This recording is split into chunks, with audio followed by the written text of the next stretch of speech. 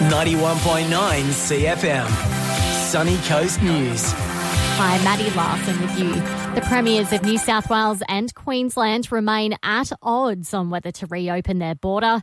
Anastasia Palaszczuk isn't rushing to let interstate travellers into the Sunshine State, saying it's possible her border closure will remain in place until September.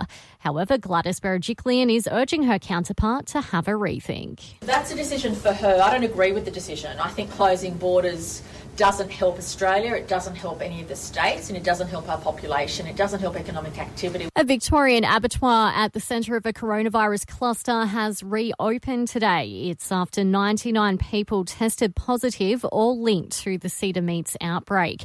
The state's Premier Daniel Andrews has told Nine it's been handled very well. There's about 20 staff going back in. They're working in one particular part of that business, in the cold storage part of that business. That's a significant outbreak, but one, as the Chief Health Officer Brendan Murphy's made clear, has been handled very well by the public health team. To Canada, where at least one person has died and another seriously injured after an Air Force jet crashed into a home. It was paying tribute to frontline workers at the time.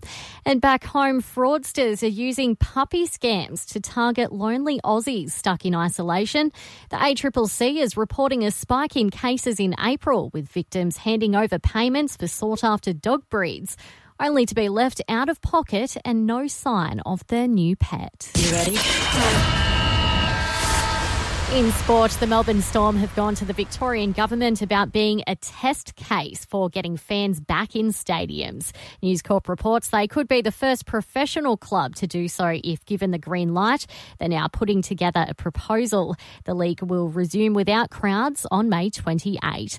While in the AFL, players will hit the training track in groups of 8 today for non-contact drills before full training resumes next week.